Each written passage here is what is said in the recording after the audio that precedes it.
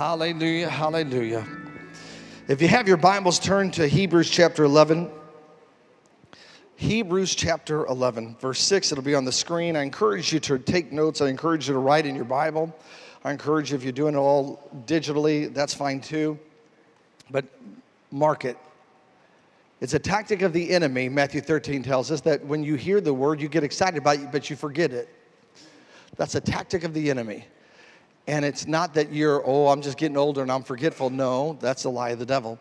It is a spiritual tactic of the enemy. I have seen that in my own life. There's times in my life where I have been in the presence of God so deep and the Lord began to reveal the word. And it's so exciting, so enlightening, and I sense the Holy Spirit nudge me, write it down, and I respond, I'll never forget this. And 30 minutes after I leave the room and leave the moment, I'm like, what was that, God? Those forgotten seeds are seeds that cannot produce a fruit. Did you hear me? The forgotten seed of truth can never produce a fruit. They have been consumed by the enemy to keep you away from the benefit and the results that's designed within the power of the seed itself. For the Bible says that the life of the seed is not in the soil, it's in the seed itself. You can look at the soil and say, wow, my heart is not perfect. That's okay. Get the life of the seed into the heart of the situation. And when you allow the life of the seed to be there, and the enemy will try to steal that. That's how he steals, kills, and destroys. He's not going to always put a gun to you. No, he'll come and try to steal the seed from your heart, Matthew 13. Why? Because it does not produce fruit if it's forgotten. Yeah. We've all been in places where we're like, man, I just wish I knew what to do. I've had people come up to me after service and begin to tell me what they needed. And Pastor, I need your prayer, and this is what I'm dealing with. And I look at them, not knowing their situation, but I had just did a whole message, line upon line, verse upon verse, exactly walking through what they needed to do. And they couldn't hear it because all they could see is the problem that they had a need for. If your focus is on the weeds, you'll miss the opportunity to sow the seed. We expect God to smack us, knock us down, and to get our attention and shake us and then say, here, take it. Well, he did that for Saul. Yeah, but you don't have to understand. Saul, from his perspective, was zealous for God. Yeah. He was pursuing God. He was incorrectly pursuing God, but he was pursuing God with all his heart and his mind and his strength. He was a Pharisee of the Pharisees, he said. According to the law, blameless. He was going after God with everything. And when you're going after God with everything, you might not have it all right, but I'm telling you, in your journey, God at that point can shake your attention and say, I need you to make a change in this area. Amen. But some of us say, I won't start until he shows me everything. I don't know who I'm speaking to. I'll begin the journey when it's all been mapped out and God shows me and can guarantee. And it won't work that way. You have to go after with what you have, with the seed you have, with the anointing you have, with the skill you have. With all the miracles we see, God always starts and asks, what do you have? To the disciples, it was a little boy's lunch. To the widow woman, it was a little bit of oil. But whatever they had, it was enough to get the miracle started. They might have had to make changes to be able to receive the explosive results of the miracle. But what they had was enough to get the miracle started. Amen. Never just sit back and I'm just going to sit and just going to soak and let the word just wash over me. And that's wonderful. But if you don't write it down, you forget it. If you forget it, you've lost the benefit of it. Yeah. And we go back and say, God, what I need an answer. And God said, I've been trying to get the answer to you. Yeah. Because if I can go a little deeper on this thought, because the truth be told, and I don't know the details of your life. I've had people come up, Pastor, you're reading my mail. And obviously, that meant something that was said that was to the benefit exactly what they were dealing with. And I don't know in the natural. Right. I protect that space to the point that I don't even counsel people. You're a pastor, you should counsel. No, I don't want to counsel. One, because there's people that are anointed to counsel. Yeah. That's their gifting. And two, I don't want to have your details in my head. Yep. Right. Because when I'm ministering, I want to feel free. If the Holy Spirit drops something on my heart, I can speak it. And it might be right in line with your marriage, your finances, your children, and you know what I mean? In some churches, it's like if the pastor does all the counseling, you want to know what happened in the counseling room, wait till the next message. And the people aren't looking for the word, they're looking for, I wonder who that was. I learned from my dad, I never preach a problem. So if there's ever correction, know that there was no problem that I'm dealing with directly. And so it leaves me that space to be led by the Spirit of God and not get into people's business specifically in my knowledge, but the Holy Spirit can get in your stuff right in the moment without me not knowing it. And to take it a little farther, in reality what happens is sometimes it's the Holy Spirit will give me something to say that you need. Sometimes I'll say something and it's not what you're needing, but the Holy Spirit has a way of turning it to you hear it to what you need. Yes. That's a whole nother different topic. Even Acts, they said it wasn't that they spoke in different languages. It said they heard them all speak in their own language. The Lord has a way of taking what's being said under the anointing and changing it so you can hear what you need to hear. I could be talking about the end times of Revelation and you get exactly what you need on how to build your business or fix your marriage or whatever. How it is a God thing. And I can prove it just not only by that scripture, but if you think about it, have you ever had several children in a room talking to you at once? Come on, parents, talk to me. Have you ever got to the place of, listen, you have all answered the question simultaneously but differently, and now I don't know what any of you said?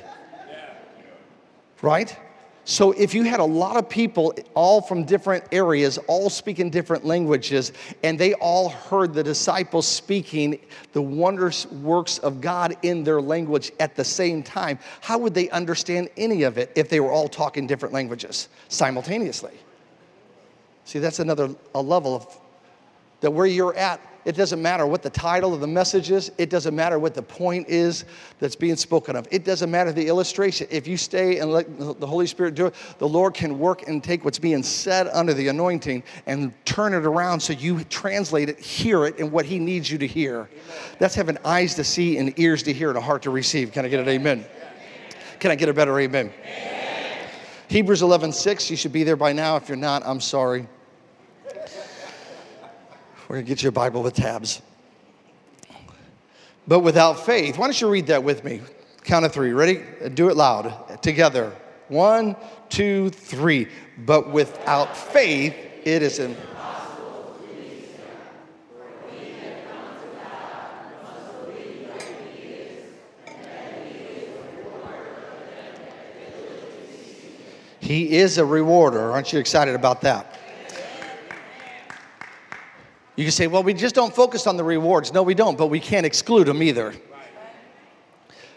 For if we're to please God, we must believe that He is, and that He is a rewarder of those who diligently seek Him. So when you seek Him, you can expect Him, because He doesn't want the title of being a rewarder just to have the title. No, He is a rewarder for purpose. See, God doesn't say stuff just because it sounds good. God doesn't say stuff just to get applause. Have you noticed that? When He speaks it, it happens. In the Old Testament, you'll see the phrase, the word of the Lord. It is literally a compound word that is at the same time a noun and a verb simultaneously. Because when God says it, it becomes it. If it wasn't before, it is now. When God sees darkness, He doesn't say no darkness, He says light. And the moment He spoke light, light. If Jesus just showed up, just manifested Himself and said, today is Tuesday, you could argue today is Sunday, but I would challenge you, look again, it just became Tuesday. Because the moment He says it, it becomes it. His words have that much power. So when He says, I'm a rewarder, He's not doing it because He's wanting you to applaud. He's not looking for, He's releasing truth to impact your life, that He is a rewarder, because He knows that there will be people out there in the future of time, because He sees all things. The Bible says He sees the end as equally as He does the beginning. He operates in this dimension called eternity. What we understand is a linear thing of time, and that thing will cease, the Bible says. He will wrap it up and complete it at the end and bring us all back to the place that Adam operated in initially, and that's into the context of what is called eternity. This thing of past, present, and future, you don't understand. He's in all places at all things. He is a big God. He is a good God. Can I get an amen?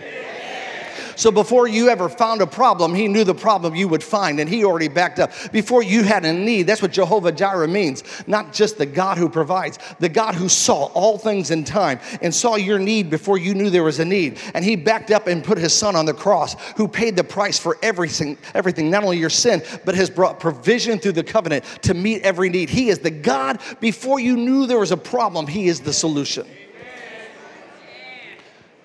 And it doesn't mean knowing that you won't have problems or challenges, but it can help you when you face the challenges. Say, God, you were here before me. Sometimes instead of crying and calling on our neighbor or our friend, we need to stop and say, God, I'm going to praise you. Before I saw it, you were here. Before I knew it, you were here. Come on, somebody. You didn't walk in to discover it in your prayer. Sometimes we think our prayer is informing God of what he was not aware of. And you have to understand, before you prayed, he was there. Before you opened your mouth, he knew what you were going to say. The Bible says that there is coming a phase in our generation that all of a sudden God said, I will answer your prayers before you even speak them out. Because he knew it before. Well, if God knew it, why do I do it? Because you do it because you give him access into the place in which you call your reality. He will not override your will. So before you got there, he was there. The psalmist said, God, you are before me, you are behind me, and your hand of blessings upon my head. So when you face a problem, you don't have to say, God, I want to tell you about it. You can say, God, you were already here. What have you done? What have you already done? And what have you called me to do to get victory in this? Say, he's already there. That should comfort you. You're never alone. Man, you will feel alone. The devil will tell you you're alone. But the truth is you will never be alone if you're hooked up with Jesus. Say, he'll never leave me nor forsake me. That's what Peter wrote. He will never abandon you. Look, someone needs to know that. He will never. Look to your neighbor and say, you will never be alone. Look to your other neighbor and say, maybe you. Maybe not. No, I'm joking. Say, I'll never be alone.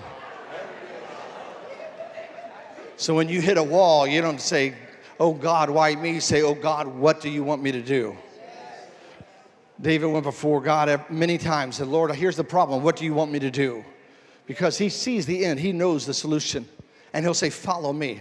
Just like Jesus told the disciples. He won't always give you 10 steps. He'll give you the one step. Here's what I want you to do. So we keep following him. We're connected to him. Can I get an amen? Amen. But in the process of receiving, he is the rewarder, not because of a title, but because of his nature. When we draw near to him, James says he will draw near to us. And when we understand that and believe that, that's a part of us pleasing our Heavenly Father. That he loves, he delights in giving his children the kingdom. Jesus said that disciples, he delights in giving you the kingdom. He's not stingy. We'll read and we'll perceive God if we're not careful through the filters of our own perception. Right. We do it to people. We will perceive and interpret comments, looks, and expression through the filters of our understanding of who we are. If you tend to lie, all somebody has to do is just stutter a little bit or be a little not sure of themselves when they say something, and you'll walk away and say, they're lying. I just know they're lying. I can tell. If you cheat on your spouse, you'll be one of the most jealous people every time you see your spouse talking to somebody. Why are you talking to them that way? They just said, good morning, welcome to Hope Church. Well, I don't like that. That bothers me. It makes me... Why? Because they're tormented by the filter of what they've allowed to become who they are. Right. Yep. Find me somebody who trusts nobody, and that's somebody you better be cautious of. Isn't that funny? How the devil works? Tells on himself. But God is a rewarder. Say, my Heavenly Father is a good God. When they approached Jesus one day, the attorney said, good master, what do I need to do to inherit life? Jesus stopped him right there and said, there is none good but one, and that's our Heavenly Father. Right. And the shame of it is in a lot of churches that is not taught. They teach God as a judge, and he will judge one day. Jesus will judge. Jesus said, the Father has put all judgment in my hand. But we are not in the season of judgment. We are in the season of grace. That doesn't mean you get by with everything. That means there is a season to repent. Amen. Because when judgment, we always think of judgment as just a temporary moment. Judgment in the perspective of eternity. Heaven's perspective of judgment. When God judges, it's over. Right. It's final. And we live in this place of grace. That doesn't mean, as some have misinterpreted it, that you can do anything you want and it's okay. No, the Bible is very specific. Shall we use our freedom that we have from sin to go back and live in sin? And Paul says, God forbid, because you bring yourself under subjection to sin again. I don't know about you, but I don't think any Christian truly, when they look at life, even though they feel tempted and go back and come back and get cleaned up and go back and get tempted and get in sin and come back and get cleaned up, after a while they look over that cycle and say, there's got to be something better. Amen. And there is something better. You can be not only forgiven, you can be free from that stuff in the name of Jesus. Amen. Amen. Amen. And so he is a rewarder. He's a good God to those that diligently seek him. But while we're seeking him, while we receive, because the Bible tells us that we receive everything by grace through faith, while we receive him, while we receive what he has for us in the reward, there is a waiting time. What to do when we are in the waiting time with God? What to do? It's worse than a waiting time sometimes of a hospital or a doctor's appointment, or you're getting your oil changed, and go ahead and enjoy the waiting room. Has anybody ever created a waiting room that was enjoyable?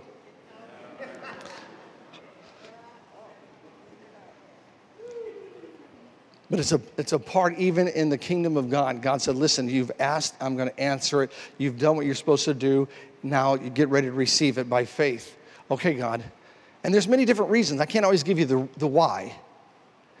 For Abraham, his waiting was just not only a healing in his body, but he had to wait for Sarah to get the revelation and get the healing. Yes. So it would work. For Noah, the waiting was all about him building a boat before the miracle would happen, because it had never rained before. And he was walking around saying, God said he's going to send a rain and a flood. And they looked at him and said, there is no such thing. It has never happened. Most people don't realize that. During the life of Noah, the ground was watered from below and came up. It never came from the sky. Yeah. For different people, for David, God said it's not time, but there'll be a time where I'm going to eliminate Saul, and I'm not going to let you do it, because if you do it, the blood's on your hands. Mm-hmm. But Saul will have to deal with it because of his disobedience.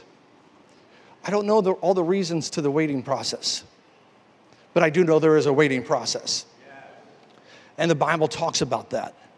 It says, having done all, to stand. Yes. Having done all, stand. Say stand. Stand. Let me read you the context of this and you'll see why. Ephesians chapter 6, verse 10. Finally, my brethren, be strong in the Lord in the power of his might. I love that verse because it didn't say feel strong. It said be strong. Our human tendency is we look to what we feel, hear, or see, and God wants to redirect us to the direction of where he sends us. Amen. If we follow what the trend is, we'll swim downstream. If we follow the trend, we'll only eat the fruit of the tree that falls to the ground. But and that can be done. And many of people have lived their life eating from the fruit of the tree of God that falls to the ground. But there's a better way. There's a greater way. For those who look up and begin to say, I see fruit that's high above. And I can't reach it on my own, but they begin to climb and pursue and begin to reach out and get a hold of what has been closer to the sun, that has not been exposed to deterioration or the ground or the mud and the dirt or people trampling on it. Some of us, all we've lived on in our spiritual life is just the spiritual food that's been trampled by other people. But I'm telling you, there's a place that God has put out, just like he told Moses. Moses said, I want to see you in the fullness of your glory. Another translation would be, I want to see you face to face. And God said, I can't show you the direct face to face, because anyone who sees that will die. Why? Because God is so good that even in the Hebrew, when it refers to his glory, it is the kabod, the weightiness of his glory, the weightiness of his goodness. He is so good that it is so heavy that your natural, if there's any carnality in the flesh, it will crumble under the weight of good. But one day, Paul says, on this side of eternity, we see through a dim glass. That means we see with shadows and not with clarity. But one day I will know as I am known. And one day we'll all stand before the throne of God. And one day we'll stand before, and it won't be like, oh, I'm so scared. It'll be, this is so amazing, so good. I could never experience this goodness. I don't know how to define it. I don't know how to explain it. I don't know how to articulate it. And I use illustrations that to me are so subtly way below the reality. But like cake. We all have eaten cake. Some is dry and yuck, and some is rich. Have you ever had a piece of rich cake that was so rich that the first bite you're like, give me some milk? Come on, somebody. Come on. Any other cake lovers in the house besides me? Am I going to be the one standing out here talking about cake? It became so politically correct, I don't eat cake. I don't eat any sugar. God bless you. I'm gonna send a team to your house and force feed a tube into your arm and give you all the sugar you don't want. Here it comes. No, I'm joking. Have you ever had it where you took a bite of cake and it was so rich, it was almost too sweet? It was so sweet, it was beyond sweet. It was too sweet. And you're like, I can't eat this whole piece. It's too much. I'm telling you, God is too good. And God told Moses, I can't let you see the fullness of me because of the reality the blood of Jesus had not been shed, because for all have sinned and come short of the glory of God. Right? But by the blood of Jesus, that's been resolved. Oh, we'll get into that some other time. And God said, I'm going to put you in the cleft of the rock, and I'm going to let my goodness pass by you, and you'll see the backside. I don't believe that's the time that he saw the physical backside of God from that context. We miss it in the translation. I believe, and you can disagree with me, and I'll still love you, and you can love me, and we'll pray for each other, and that's all good. But I believe what God did is he put Moses in the cleft of the rock. He said, I've cut out a place for you, Moses. And in that place, I'm going to begin to reveal something you've never seen before. You are hungry to know me in the fullness. You are hungry to know me in my fullness, but you don't have the capacity until we get to the cross, until we get to resurrection. That's why your physical body has to be resurrected. It's not because God's just saying, let's do it. It's because in the resurrection of the dead body, it equips your physical body to be able to handle the weight of his goodness. If the same spirit that raised Christ from the dead dwell in you, then he that raised Christ from the dead will quicken, make alive your mortal body. The mortality of your flesh is the limitation to the goodness of God. Because he is so good, you cannot define him by words, because words have boundaries and limits, and you cannot describe someone that does not have limits with words that have limits. And he said, Moses, I'm going to carve out a place in this rock, and I'm going to put you there, and I'm going to cover your eyes, which means I'm going to keep you from understanding till you're ready to understand. That's just not in the Old Testament. I don't go down this road too far, but even in the New Testament. Have you ever noticed that Jesus, when they would try to throw him off the cliff, that he would pass through them? Not just once, many times. He had the ability to close their eyes so they could not understand who he was, even where he was, and walk right through them. You think you're so bad? Can you imagine? Wouldn't you like to do that? Some people are trying to go after you, and they surround you, and you sit back and say, watch this. I wish you had a camera, because no one will believe this. Watch this. I don't know how he did it. I don't know if he snapped a finger. I don't know, but he would just pass through the crowd. And they'd be like, where'd Jesus go? He could walk with people on the road, and they wouldn't understand who he was until he was ready to reveal himself to them. God, he's so amazing. He had the ability, even after the resurrection, to walk through the wall.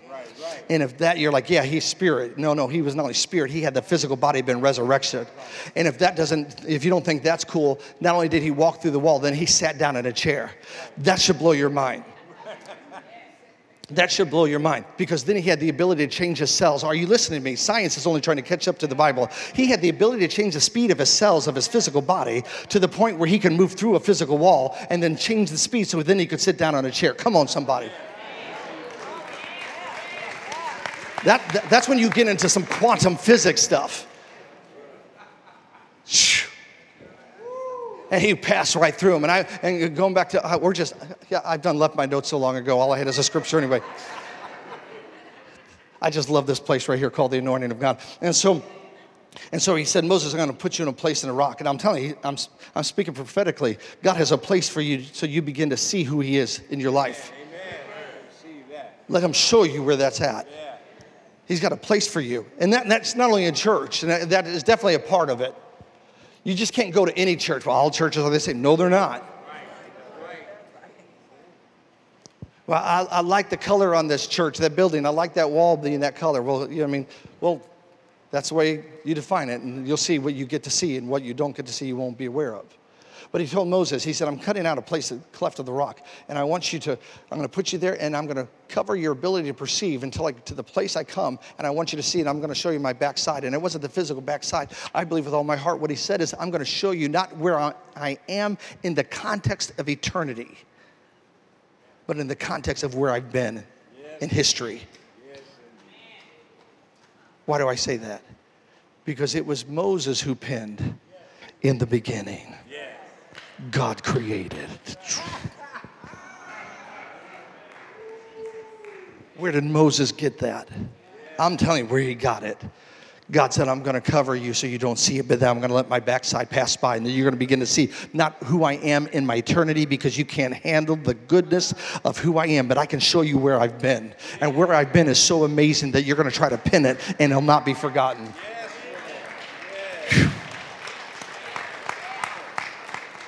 Whew, I feel the anointing on that. And if that was amazing where he's been, how amazing where he's taken us. How amazing who he is. For he is the great I am. Moses said, God, and when he stood knelt before the burning bush, God said, take off your sandals, because the place that you are standing is holy. It's not holy because it was sand. It wasn't holy because it was on a mountain. It was holy because God was there. Because when God shows up, things change. Did you hear me? I feel that for somebody. When God shows up, your house will change. When God shows up, the room changes. When the presence of God shows up, things change. They might have been average before. You maybe have been an average person, an average life, doing an average career, doing an average goal. But I decree over your life, when God shows up, things are changing. You're not average anymore. You have been sanctified and made holy by the blood of the Lamb. And you are now separated by God for a specific purpose. You are not here by accident. You are here by destiny in the name of Jesus. And I speak over your life, you will not come short, but you will finish your race. Say, I will finish my race. You have a purpose.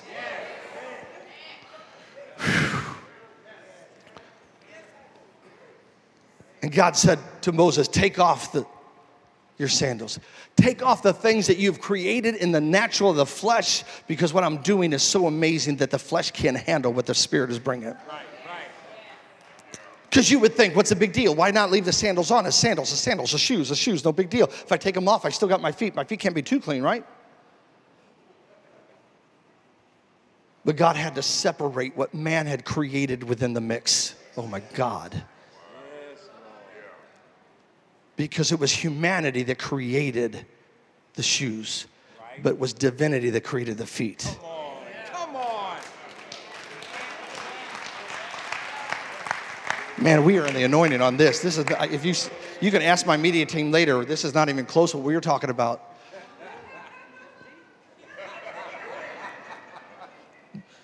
But God's saying, listen, there's times when we have to pull our natural thing out of the situation.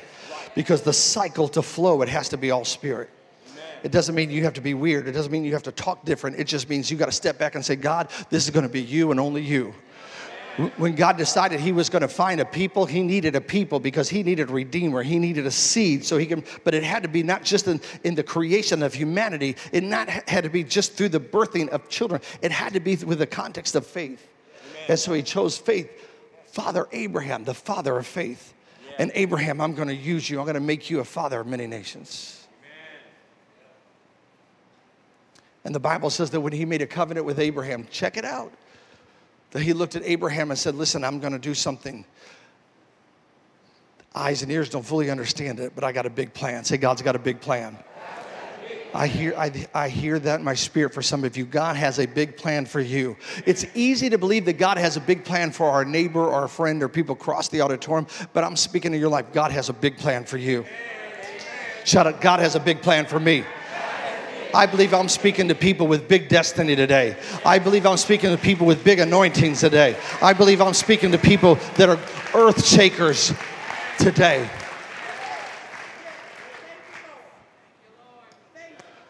God said, Abram, I'm going to do a covenant. And you're going to begin I'm going to use you as the starting point, because it wasn't a starting point of the natural, it was a starting point of the faith.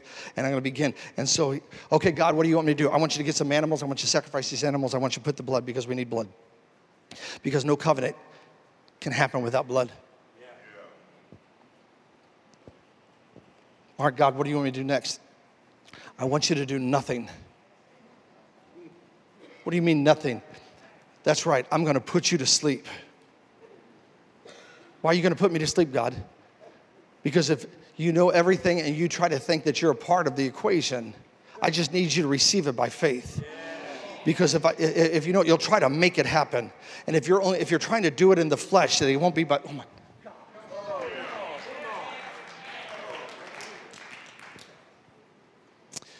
Because if you do it in your ability, somewhere you or someone in your generation will mess it up.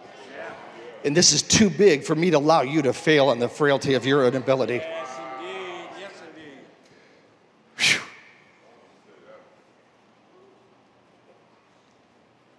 And so I'm going to put you to sleep. I'm going to put you into the place called rest. Oh my God, people. Hebrews 4 tells us that they could not enter into the promised land because they did not understand. They did not understand and could receive it by faith. Therefore, God tells us that they were not able to enter the rest that God had for them. And it's still available to us, because those with a hard heart can't receive it. But those who operate by faith can enter to their place of rest. And God said to Abraham, you're in faith. Now I'm going to put you to a place of rest, because I'm not depending on you. You are depending on me. And God created a covenant. Are you listening to me? He created a covenant. He had you in mind when he created that covenant. I want you to understand, in the fullness of God's understanding, he knows all things. He sees everyone. Before you thought it, he knew you would think it. Before you said it, he knew you were going to say it. And so he had his eye and his mind on you when he walked through that, making a covenant. When Jesus was on the cross, he knew everyone. He hit for the joy set before him, the Bible tells us. He is the author and finisher of our faith. He's the finisher. And for the joy set before him, you were the joy. You're the apple of his eye. The world will tell you you have no value. The world will tell you you're just average. The world will tell you that you don't matter. But I tell you today, by the Spirit of God and the Word of God, you are the apple of his eye. How can he have more than one apple? He's that big. He's that good. Abraham, I'm going to put you to a place of rest, and I'm going to make a covenant. And the Bible says that he walked while Abraham was resting. God began to walk through the blood. Whew, my God. And begin to decree what he was going to do. He spoke to Abraham, this is what is going to happen. You're now Abraham, and this is what's going to happen. And he began out of the covenant, because God created a covenant, the Bible says, for Abraham, not with Abraham. He cut covenant amongst himself. For the eyes of the Lord roam throughout the earth, looking to who he can show himself strong. And the Bible says that he looked for a deliverer and found none. So by his own arm, there's times we have to step back and say, God, I'm going to rest on this, because it's too big for me. It's too big for me. I can't do it, but I found a word in your promise. And if you said it in covenant. And if you said it in covenant, you need me to be in a place of rest to receive it.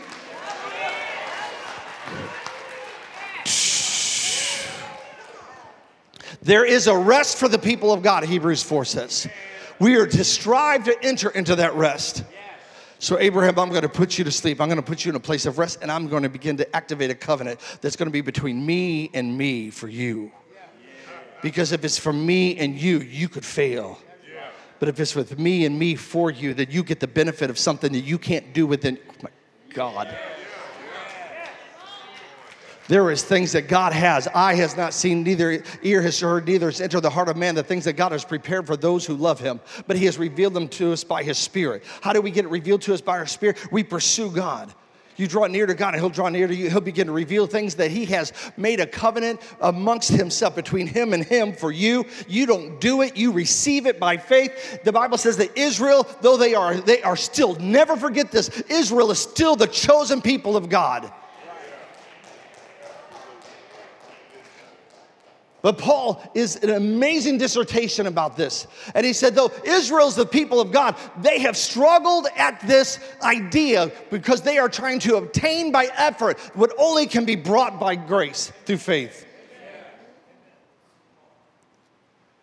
And they were the natural branch. And if us being the foreign branch are grafted into the vine because of the removal of them, because they rejected Jesus, and because the removal of them, we can be grafted, the Gentiles, we can be grafted in. How much more them coming back in? Are you listening to me? God is not done with his people, Israel. God is not done with his people, Israel. You better be praying for Israel, for the peace of Jerusalem.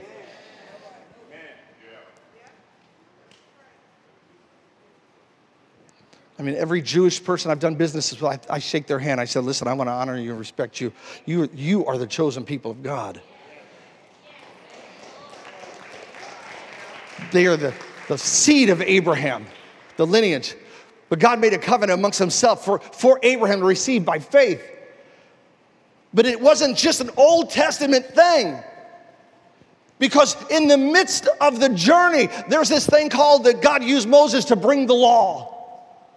And the law was not there to promote. The law was there to reveal that they needed a Savior. The law was to reveal, because if you violated one part of the law, at any point you were in violation of all the law in perpetuity, in eternity, forever. You can't go back. That's why it's a fallacy for people to say, I'm a good person, I should get to heaven. Good people don't make it to heaven. Only forgiven people make it to heaven. If you're going to do it on your own ability, let's look it up. If you've lied once, you're a liar because of the once, and you are in violation of all the law. You're destined to hell. But the point of the season of the law was to communicate to humanity. You cannot do it on your own ability. I'll give you a chance to do it. I'll give you the span of time to try it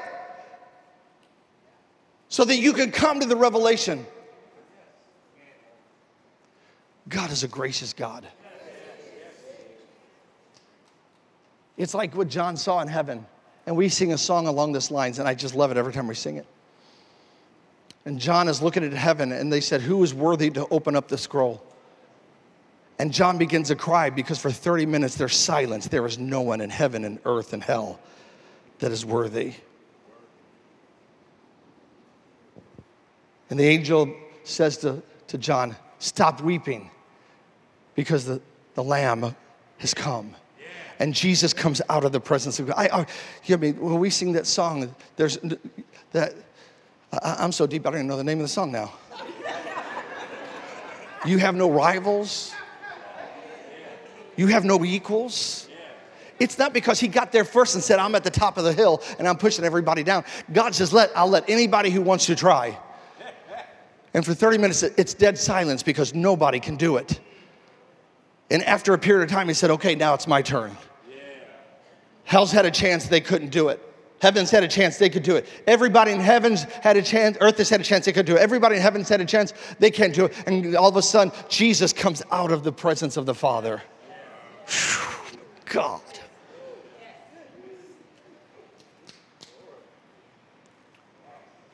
There was none like Jesus. Our arguments between groups would diminish if we get our focus back that there is none like Jesus. Well, they don't preach like I like to preach. They don't teach like I like to teach. They don't do it in the order, the direction. Forget all the garbage. There is none like Jesus. In the presence of Jehovah, no one will stand up with the itty-bitty arguments of criticism of why things could have been different. They will fall to the ground because at the end of the day, there is none like my Jesus. God. God, there's no one like my Jesus. When God, you're like, do you believe in Trinity or oneness? You know what? You need to just get a rip and a grip. Because when you get to heaven, you are trying to define in your natural mind what you cannot conceive because it is in the realm of eternity. You do not understand it. You can try to define it and you can look big and proud like you're a smart person because you've got it figured out. And when you get to heaven, you're going to be like, boy, I did not fully understand that. Right. Is he one or is he three? Yes.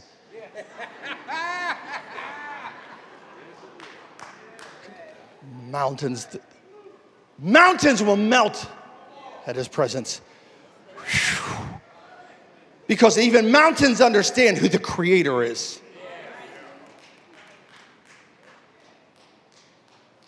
There's none like our Jesus.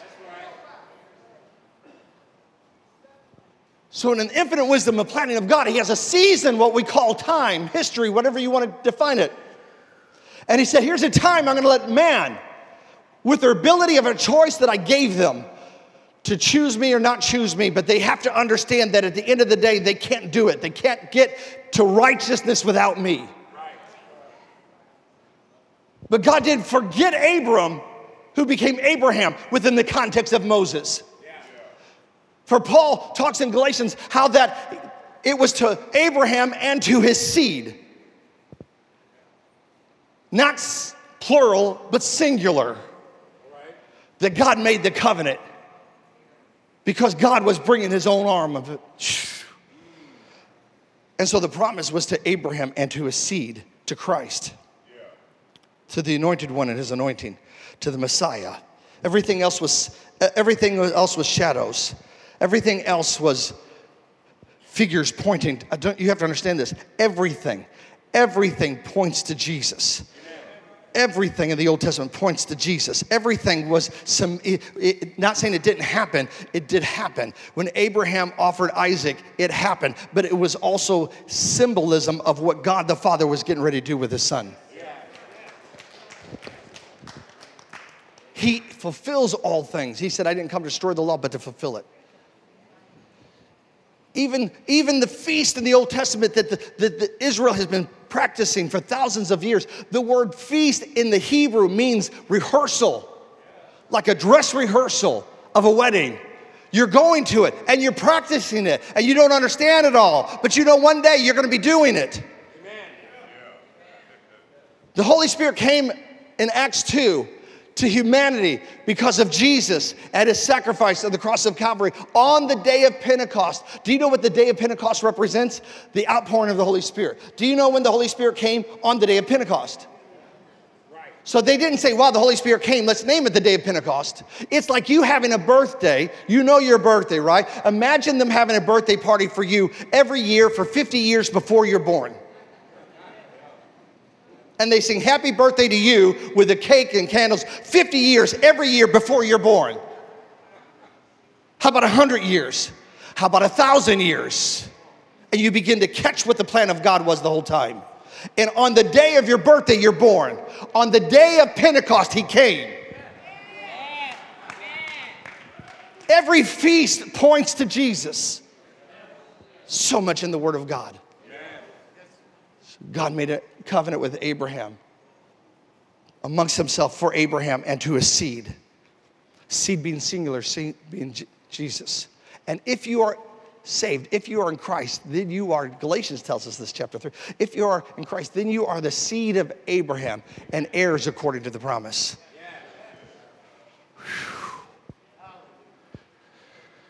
Right now I'm thinking, what do I do with the message I had? Maybe you know, you can work on something so long and you really get, I can't wait to do this one. Help me, Jesus. Not enough time to teach that one either. What am I telling you? Are you listening to me? From the front to the back, your Heavenly Father knows the details of your life. And you are of great value. You're not here by accident. You're not a mistake. You're not some people say, oh, they're a hot mess. You're not a hot mess. No, that's maybe what your history was. Starting today, you're destiny driven. You have a covenant with God. He's a good God.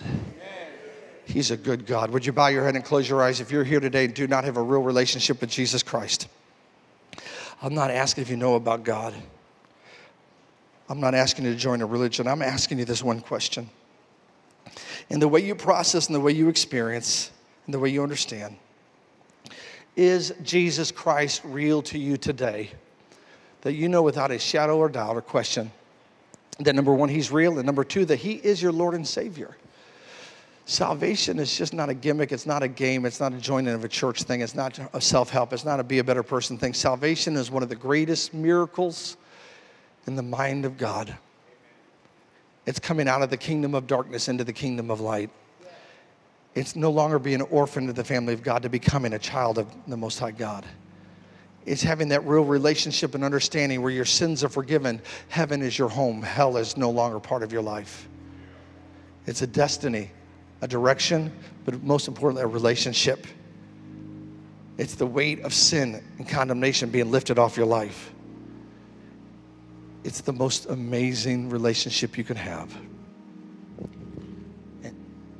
If you don't, Revelation 3, Jesus said, I stand at the door and I knock. If anybody opens the door, hears my voice and opens up, I will come in. Romans 10 tells us those who call upon the name of the Lord shall be saved. Romans also tells us that with the heart man believes unto righteousness, with the mouth confession is made unto salvation. What does that mean? When you hear the word and you obey and you're convicted on the inside that you need a Savior. Not because you're not good enough. No one's good enough. Because each and every one of us need a Savior. Yeah. We need him. Our humanity tells us we're independent. We can handle it. We can do it. We're men, or we're smart, intelligent women, and we're strong, and we can make it. But I'm telling you, we all need him. For salvation, for success, for life, for whatever it might be. He is the source of all life. So I'm going to pray a prayer. And if you say, Pastor, I want to know Jesus, maybe you've never heard the gospel, or maybe you've allowed stuff to come between you and God and you know your heart's not right. This is the day for salvation. Would you be so gracious to follow me in this prayer? Whatever I pray, just let it come from your heart and out of your mouth. Say with me, Heavenly Father, I repent of all my sins. I turn to you today. I believe in my heart and I confess with my mouth that Jesus Christ is the Son of God, that he came to this earth in the flesh, died on a cross for my sins, was buried for me, and on the third day rose again for me. Because I believe that, I ask you, Jesus, to come into my heart. Wash me in your blood. Forgive me. Cleanse me. Give me a fresh start. Say, Jesus, I don't want a religion. I want a real relationship with you. So I open up the door of my heart and life, and I invite you in to be my Savior and my Lord. Thank you for saving me. I boldly say, I am saved. I am a Christian. Jesus is my Lord. Amen. Now, if you prayed that prayer, I know some of us are typically tend to be shy. Some of us are real outgoing and bold. Either way, this is important. If you prayed that prayer, I want to speak a blessing over you. Ephesians tells us that you can be strengthened with might by the Spirit of God on the inner person. I just don't want you saved and prayed the prayer. I want you walking out of this place with the presence of God, the fire of God, and the strength of God, that when temptation comes, you can stand and say no. When God brings opportunities, you can stand and say, I'm going to go. But whatever, it's just not a one-time thing and you go back and do your own life. No, you are a brand new creation. The past has been done away with you. Romans 8 tells us there is therefore now no condemnation to those who are in Christ Jesus. So when the devil reminds you who you used to be, tell him that guy's gone. I'm a different person in Jesus' name. Amen. So if you prayed that prayer, I want to speak a blessing over your life. This is not to embarrass you. You're like, I'm not comfortable standing. I know. I'm the same way. But believe it or not, That's why I'm only up here by the anointing. If you only knew my natural temperament, you'd be like, really? I'm more of a hangout, hideout type of person. But this is important. If we struggle with standing up for Jesus in a house where people clap, how do we stand up for Jesus in a world that's trying to take you out? So this is important to build tenacity in your own life. So at the count of 3, if you prayed that prayer, if you're bold, I want you to jump quick. But if you prayed that prayer, I want you to stand to your feet at the count of 3. 1, 2, 3. Stand right up. If you prayed that prayer for salvation, who am I talking to? Thank you. God bless. Stay standing. Stay standing. God bless you. Stay standing. Come on. Look at the people all over. Come on. 1, 2, 3, 4, 5, 6, 7, 8, 9, 10, 11, 12, 13, 14, 15. I think there's still more. There's somebody in the coffee house. 16, 17, 18. God, stay standing, stay standing. First of all, I want you to know, welcome to the family of God. First time we're coming back. Either way, the Bible says heaven is celebrating. Angels are shouting and celebrating and doing a dance for this party. Amen, church? To me, this is a huge part of what we do and why we do it. From the grocery store, the feeding the hunger free grocery store, the free clothing store, to the outreaches, to the services, to the group ministries. It's to see people grow in the things of God, but ultimately we want to see more people know Jesus. Amen? That's a driving force in everything we do. So stretch your hands toward people that are standing up. Father, I thank you for every person that just accepted you. I thank you for your goodness. Thank you for your grace and mercy. Right now, Father God, I ask you to strengthen them with might by your Spirit in the inner man. Bless them. Give them the anointing for tenacity and strength. I thank you they'll never be the same. And I thank you that they'll not go back. They will go from glory to glory. We seal them with the blood of Jesus. And I call them, Father God, to reach destiny that you've called for them to have. We thank you for that. Thank you for your grace, your kindness. Let them just sense your hand wrapping, your arms wrap around them in love. You love them so much. Let them sense it. Let them know that they are of great value. And I thank you. We give you praise, Lord Jesus. And everyone said, amen. God bless you. You may be seated. Amen.